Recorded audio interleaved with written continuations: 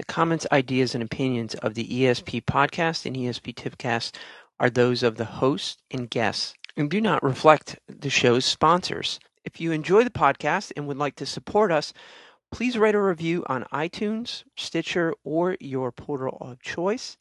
And please consider making a donation at www.espanswers.com. Just click on the donate button. Production of the podcast is not cheap nor easy, and we really appreciate any support that you can provide. Thanks.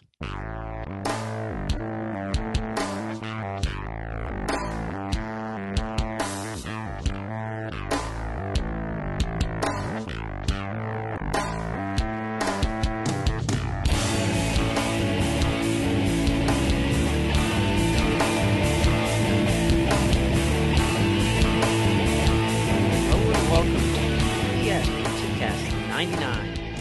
Recovery after races cannot be rushed. Here it is, gang.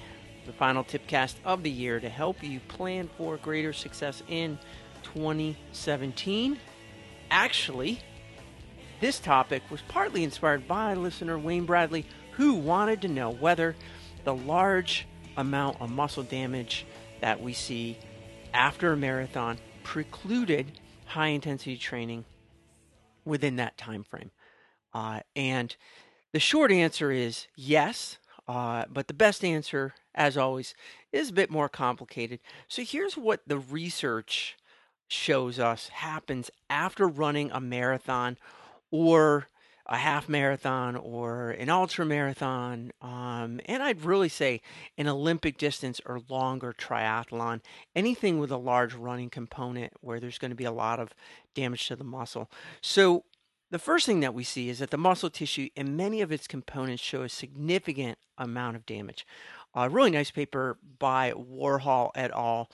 From 1995 illustrates that muscle fibers and all the machinery included, like the mitochondria, are essentially blasted. Okay, enzymes like creatine kinase are also significantly increased on par with individuals who have just suffered a heart attack. Now, quick note here, the marathon creatine kinase or CK levels are from skeletal muscle, not heart muscle, so we're not talking about heart damage per se. But bottom line is that everything that you kind of need in that muscle to make a good muscle contraction is damaged. In that same paper, they also demonstrated that the damaged structures took at least 2 weeks to return to normal or close to normal. In some areas, didn't show full recovery for up to a month. All right.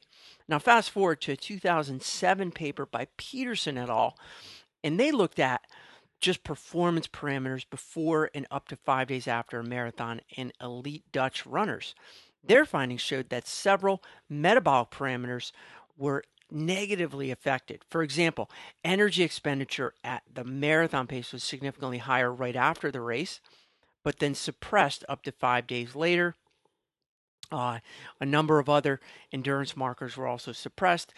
More interesting, however, were the findings that maximal voluntary strength remained significantly depressed at 2 days following the race, while electrically evoked contractions, where they actually shock the muscle externally, rebounded after just a day. Now, on the surface, say like, well, what does that really mean?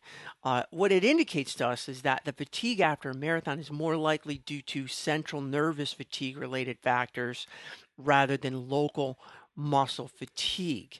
Okay, another way to look at this is that all that muscle damage that I talked about at the beginning may not actually be limiting the muscle's force output. It may actually be more of a central nervous drive that is limited. Now, other data showed that a counter movement jump also dropped significantly and was reduced 5 days after the race, despite recovery and force output. Now, this one's interesting because if we look at the causes, we already know that force output has rebounded, and what the authors found is that the eccentric contraction time, that part of the contraction where you're dropping down into the squat and then having to rebound very quickly, that eccentric portion, that drop down, that time increases significantly. So it would appear that the elastic rebound effect is reduced, and thus that actually reduces force output. And then finally, to add to that last point, I am familiar with data that has not been published yet, and that actually supports the notion that muscle stiffness is neurological and trainable, not necessarily stiff tissue. Now, if you have say a muscle or a tendon that is more stiff than somebody else's, it will store more elastic energy. But we also are seeing that the neurological input into that muscle actually increases stiffness. And the implication here is that, again, that central nervous system is at play in the fatigue and the reduced performance.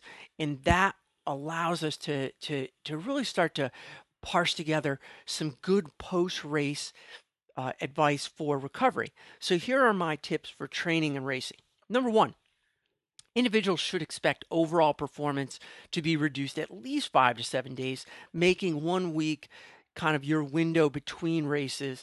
And that's really going to make it feasible for you to race, I'd say, fairly well. But back-to-back races are definitely going to be compromised depending on the severity of the first race. Additionally, you shouldn't expect to accomplish any meaningful training in that 1 week time frame. 2, it appears that indicators for muscle damage are present long after performance has rebounded, but most of that damage is repaired in about 2 weeks. This means that quality or high intensity training after a race probably shouldn't take place for at least a week, and probably more like that 2 weeks. And then full resumption of normal training might not take place for nearly a month. Number 3, minimize training that would induce more muscle damage. In other words, more running. So post-race recovery is a great time to do other activities.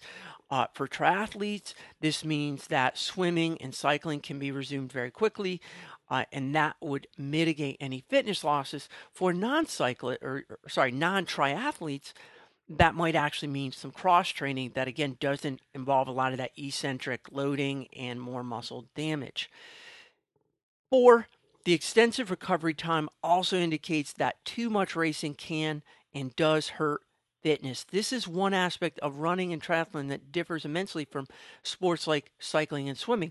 Now, as a former cyclist, I know firsthand how racing multiple days or multiple weeks in a row can be a huge boon to fitness, while racing too many triathlons generally results in a steady decline in my fitness level. And I generally see this over the season if I don't plan my training accordingly. So if your big goals are late in the season, be sure to plan for plenty of time between races to allow not only for recovery, but for quality training.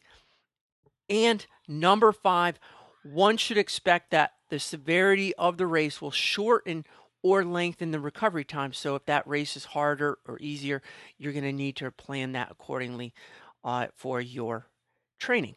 So to answer Wayne's original question, I would say that in general, 2 weeks is probably a good benchmark for return to high intensity training, possibly longer for some individuals. I, however, don't see any real advantage of shortening that window, particularly if your major goals lie later in the season. Hey, that is it for Tipcast 99 and for 2016.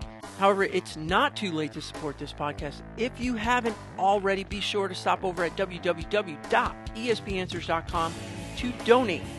Anyone donating $20 or more enters to win a free bag of Scratch Labs drink mix. Also, don't forget to write a review on iTunes. And remember, we will be back with more full-length podcasts in 2017. Until next year, remember, folks, if you're not thinking ahead, you're falling behind. Later.